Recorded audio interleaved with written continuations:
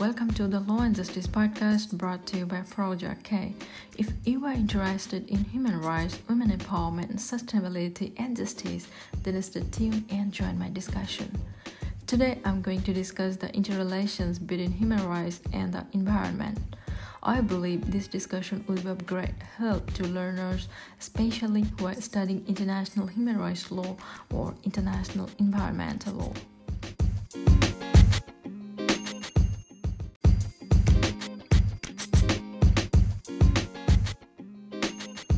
International concerns with human rights, health, and environmental protection have expanded considerably in the past several decades. In response, the international community has created a vast array of international legal instruments, specialized organs, and agencies at the global and regional levels to respond to identified problems in each of the three areas.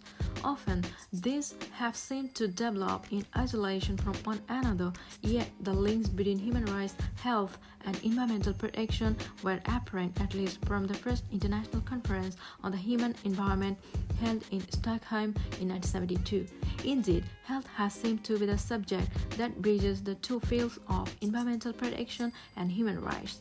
At the Stockholm concluding session, the participants proclaimed that man is both creator and molder of his environment, which gives him physical sustenance and offers him the opportunity for intellectual, moral, social, and spiritual growth. Both aspects of man's environment, the natural and the man-made, are essential to his well-being and to the enjoyment of basic human rights, even the right to life itself. Principle 1 of the Stockholm Declaration established a foundation for linking human rights, health, and environmental protection, declaring that man has the fundamental right to freedom, equality, and adequate conditions of life in an environment of equality that permits a life of dignity and well-being. In Resolution 45/94, the UN General Assembly recalled the language of Stockholm, stating that all individuals are entitled to live in an environment adequate for their health and well-being. The resolution called for enhanced efforts towards ensuring a better and healthier environment. The preamble to the Paris Agreement includes an acknowledgement that climate change is a common concern of humankind and that parties should, when taking action to address climate change, respect, promote, and consider the respective obligations on human rights. The 2015 Paris Agreement on Climate Change is relevant to human rights law, not for what it says about human rights, which is next to nothing, but for what it says about the need to address the risk of climate change taking global temperature above 1.5 or 2 degrees Celsius. In fact, climate change is plainly a threat to human rights. The adoption and the rapid entry into force of the Paris Agreement constituted a significant step towards a global response to the climate crisis. The Paris Agreement establishes the first international framework that commits states to take steps to keep temperature increase below 1.5 degrees Celsius, under which all states have agreed to take climate action on the basis of equity. Significantly, the Paris Agreement also placed climate action in the context of efforts to achieve sustainable development, stressing the relationship between climate action and poverty eradication. It further affirms the need for governments to respect and promote human rights, including the right of indigenous people, gender equality, and the empowerment of women, the fundamental priority of safeguarding food security, the importance of public participation and access to information, the imperatives of a just transition and creation of decent work, and the importance of securing ecosystems integrity. These provisions are significant given the interlinkages between climate change and the protection of human rights. The international community has long recognized that climate change poses a considerable threat to the realization of human rights, especially the rights of vulnerable people and local communities and the rights of indigenous people.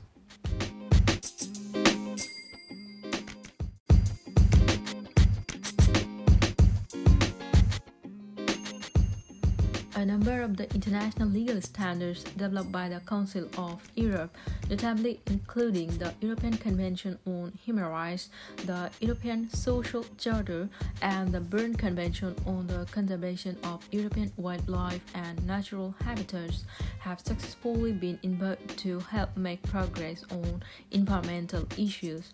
The European Court of Human Rights has so far ruled on some 300 environment-related cases, applying concepts such as the right to life, free speech, and family life to a wide range of issues, including pollution, man-made or natural disasters, and access to environmental information.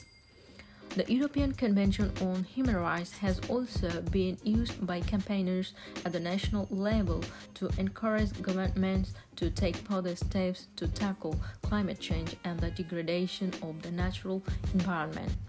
Successive Council of Europe presidencies and various other parts of the organization have called for existing legal tools to be further strengthened in order to help European states deal with the considerable environmental challenges that we all face.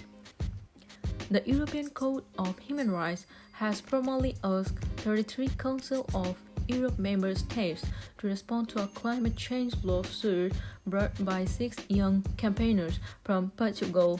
The case concerns greenhouse gas emissions, which are believed to be contributing to global warming and manifested, among other things, by heat waves which would impact the living conditions and health of the applicants. The applicants, aged between 8 and 21 years, claim that the forest fires that Portugal has experienced every year for several years, in particular since 2017, are the direct result of global warming to which such emissions have contributed. The court will examine the admissibility and the merits of the case in light of the parties' observations.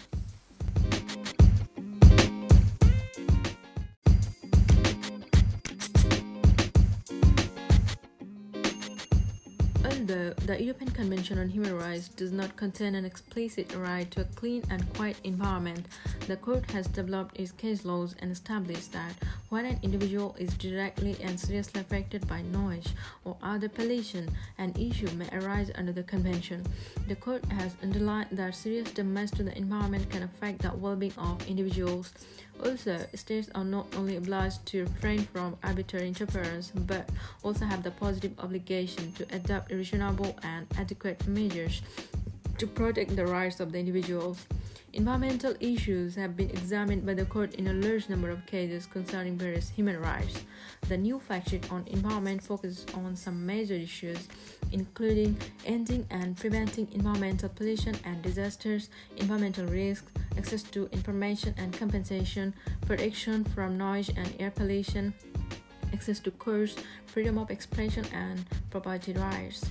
It sets out several examples of measures adopted and reported by states in the context of the execution of the European Court's judgments in order to safeguard and protect one's living environment.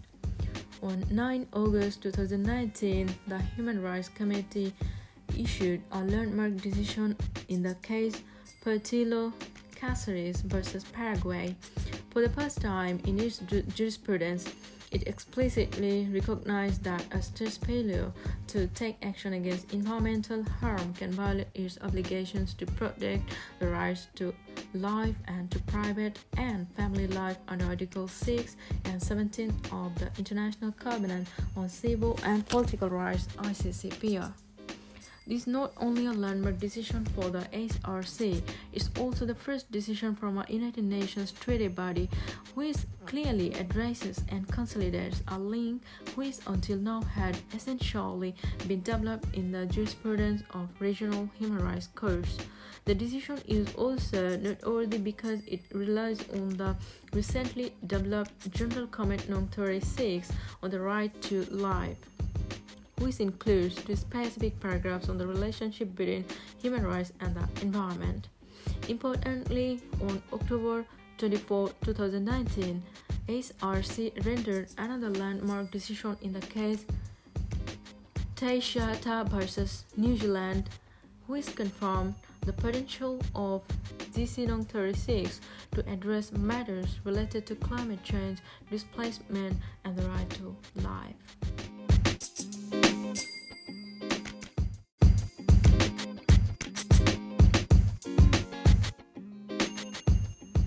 The link between environmental harm and the rights to life and to private and family life has long been established, especially by regional courts. Generally speaking, environmental protection and general human rights have been linked to main legal prisms, including integrity and cultural. Before Portillo, Cáceres, and Teixeira, the HRC had mainly focused on the cultural connection, with a few cases relating to integrity faring less well. The HRC first adopted the right to life as a prism through which to assess the environmental dimension of the ICCPR in cases concerning the risk presented by nuclear test or waste. However, those were considered inadmissible. In the early 1990s, the link between environmental protection and the human rights found expression through a second prism, the right to the enjoyment of one's culture, which is under Article 27 of the ICCPR. The committee considered that the cultural ties between certain minority groups and their natural environment, represented by their lands and natural resources, deserve protection. In numerous cases, such complaints were ultimately deemed inadmissible or rejected at the merits stage. Yet, this body of practice helped clarify the two main legal prisms through which the connection between human rights and the environmental protection had been approached at the universal and regional levels. The case law of the European Court of Human Rights followed mostly, although not solely, the first prism, while until the advisory opinion on human rights and the environment, the ICOM-HR and the ICT-HR had mainly relied on the second. The African Commission developed and referred to both, possibly because of the focus of its constitutive instrument, the African Charter on both individual and people's rights. In Portillo, Cáceres, and Teixeira, the HRC has for the first time concretely elaborated on the link between the right to life and environmental protection as understood at the universal level. It has thereby built bridges not only between these two imperatives but also between the regional and the universal levels, and between theory as expounded in GC No. 36 and the actual practice. On the latter, the combination of paragraph 26 and paragraph 62 of the GC No. 36, as the drafters intended, has firmly established that environmental degradation constitutes a direct and most pressing and serious threat to the present and future enjoyment of the right to life with dignity.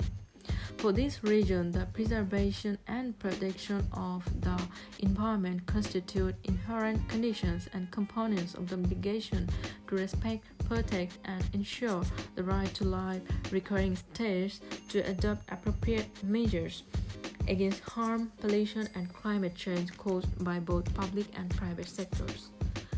Through their reliance on GC No. 36, as well as on the regional case law, Portillo, Cáceres, and Teixeira thus unveil the potential of the right to life as a means for expanding the environmental dimension not only of the ICCPR but also of other international instruments.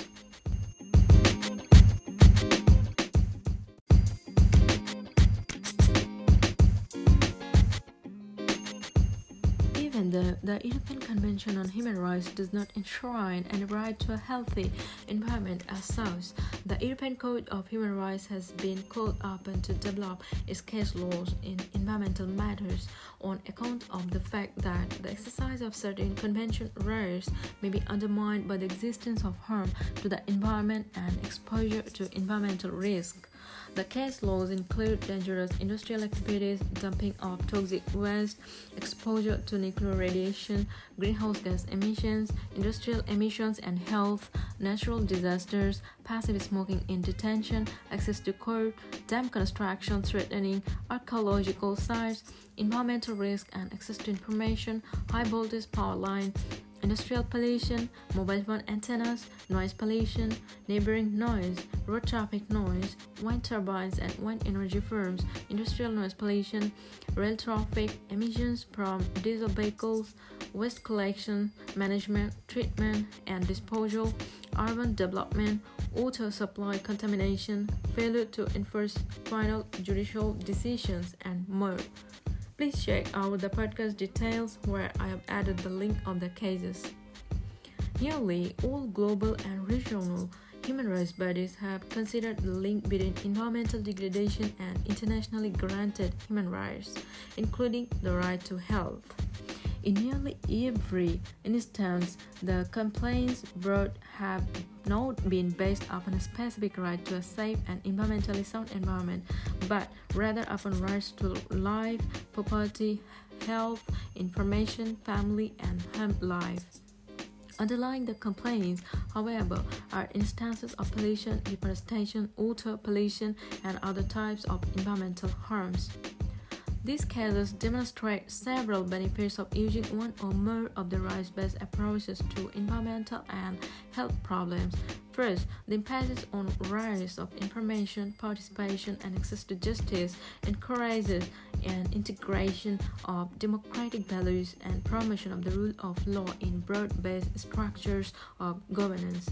Experience shows better environmental decision-making and implementation when those affected are informed and participate in the process. The legitimacy of the decisions exercises a pull towards compliance with the measures adopted.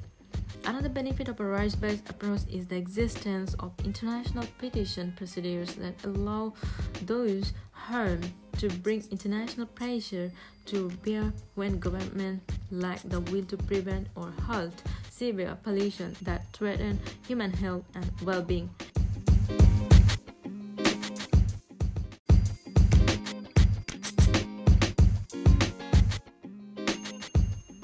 In many instances, petitioners have been afforded redress and governments have taken measures to remedy the violations. In other instances, however, the problem appears to be the result of a combination of governmental lack of capacity and lack of political will. The pollution may be caused by powerful enterprises whose business and investments are important to the state, or the state may have inadequate monitoring systems to ensure air or water quality. Even in these instances, however, petition procedures can help to identify problems and encourage a dialogue to resolve them, including by the provision of technical assistance. Given the extensive treaty provisions and case laws that use existing human rights, it may be asked whether or not a recognized and explicit right to a health, safe, and environmentally sound environment would add to the existing protections and further the international values represented by environmental law and human rights. The primary argument in favor of such a right is that it elevates the entire spectrum of environmental issues to a place as a fundamental value of society, to a level equal to other rights and superior to ordinary legislation. In the absence of granted environmental rights, constitutionally protected property rights may be given automatic priority instead of balance against health and environmental concerns. Other rights may similarly be invoked to strike down environmental and health measures that are not themselves right-based. Even where there is a granted right to environment, it still must be balanced against other rights should there be a conflict. In a few instances, a specific priority may be established by law. The Constitution of Ecuador, Article 19, provides, for example, the right to live in an environment free from contamination. The Constitution invests the state with responsibility for ensuring the enjoyment of the right and for establishing by law such restrictions on other rights and freedoms as are necessary to protect the environment. Other states may reconcile conflicts through other balances, but including the right makes it possible to do so. In sum, the links between human rights, health, and environmental protection are today well established in international law, accepted by states in agreements, and implemented in practice.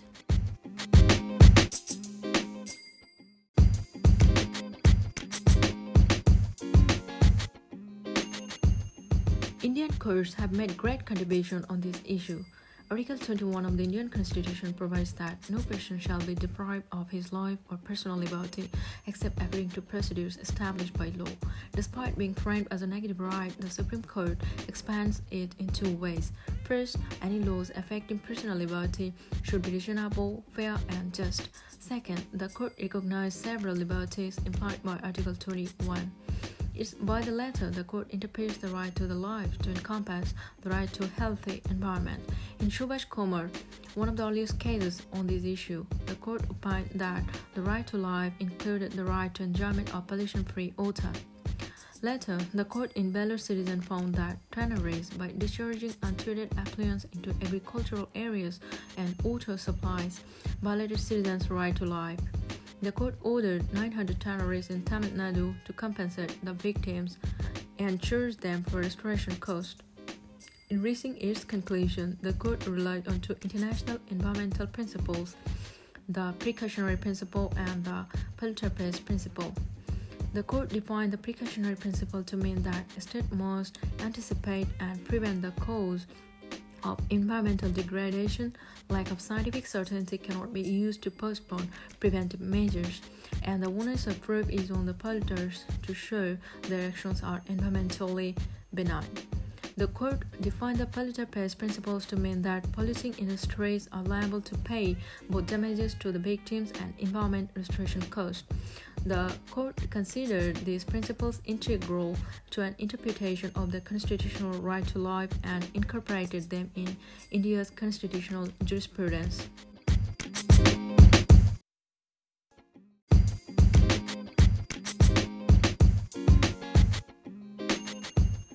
In India Council for Environmental Legal Action, the court ruled that the failure on the part of the government to control industrial emissions of toxic chemicals constitutes a violation of the right to life. In this case, several chemical plants were established in Bakery without properly obtaining permissions and clearances and had failed to obey previous court orders. In the judgment, the court noted that if the agencies concerned fail to perform their statutory duties and their inaction was jeopardizing the citizens' right to life, it was the duty of the court to intervene and direct them to perform their duties. Therefore, the court ordered agencies concerned to exercise controls over industries, carried out remedial measures, and ordered the closure of the plants and charged them with cleanup costs. The case shows the court's attempt to enhance accountability of state officers by compelling them to fulfill their statutory mandates. In T. Damodar Rao, the court held that the respondents' attempt to build houses in the area according to development plan designated for recreational use was contrary to the right to life provision. The court noted that it is the legitimate duty of the courts as the enforcing organs of their constitutional objectives to forbid all action of the state and citizen from upsetting the environmental balance. Thus, the court prohibited the respondents to use the land for residential purposes as it would disrupt environmental balance. This case suggests that actions which did not directly affect physical health but merely disturb environmental balance may constitute a violation of the right to life. Following India, the Supreme Court of Pakistan in West Pakistan salt miners case found a violation of right to life where community water supplies were at risk of being polluted by nearby mining. In the judgment, the court highlighted the importance of water, especially in hilly areas where access to water is limited. The court then concluded that the right to unpolluted water is the right to life itself. Therefore, the court ordered the respondent to take necessary measures to prevent drinking water from being polluted, including relocation of the mines. The court also appointed a commission to monitor the implementation of the court order and prohibited agencies from granting new mining licenses or renewing the old one. What is remarkable about this case is that the court enforced the right to life to prevent environmental damage. The petitioner merely claimed that if respondent miners were allowed to continue their activities, water supplies in that area would be contaminated. Another noteworthy aspect was the court's willingness to include the right to unpolluted water within the purview of the right to life.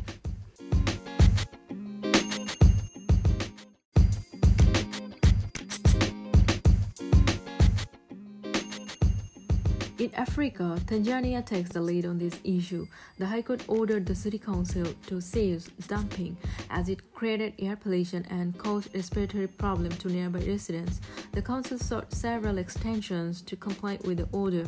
However, the court rejected the council's petitions on the ground that garbage dumping threatened public health and thus violating constitutional right to life. Colombian courts found a violation of citizens' right to life when industry released toxic fumes from an open pit, thus ordering the industry to remove the waste and compensate affected persons. Similar expansive interpretations has also been followed by Nepal, Bangladesh, Ecuador, and Costa Rica. Considering universal recognition of the right to life as a fundamental right, the right to life could constitute an alternative tool to protect environment, especially when a country lacks a specific provision regarding the right to a healthy environment or a comprehensive environmental regulatory regime.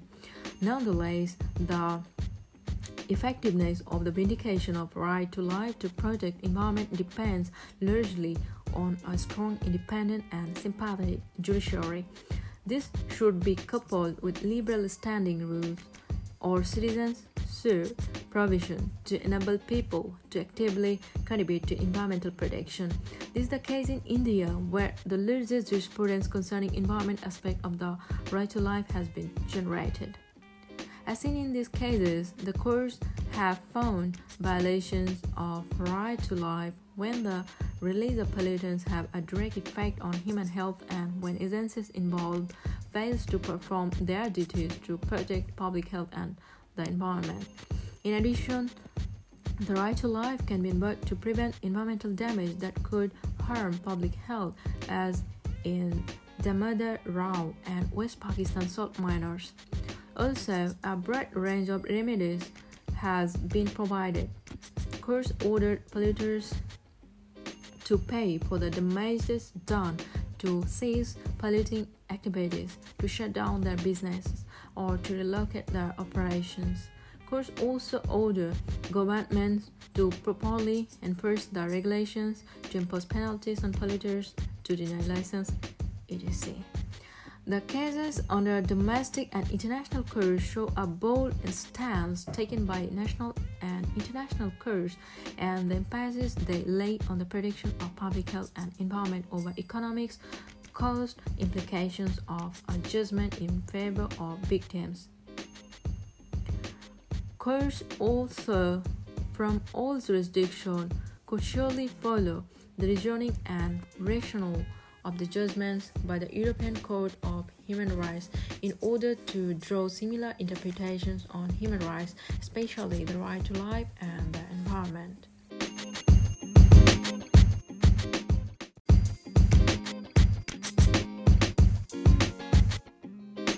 Thank you for listening. Let me know your thoughts and feedbacks on today's discussion. To listen all my episodes, follow and subscribe to my podcast. To listen a new episode every Sunday, stay tuned and raise your voice against injustice anywhere.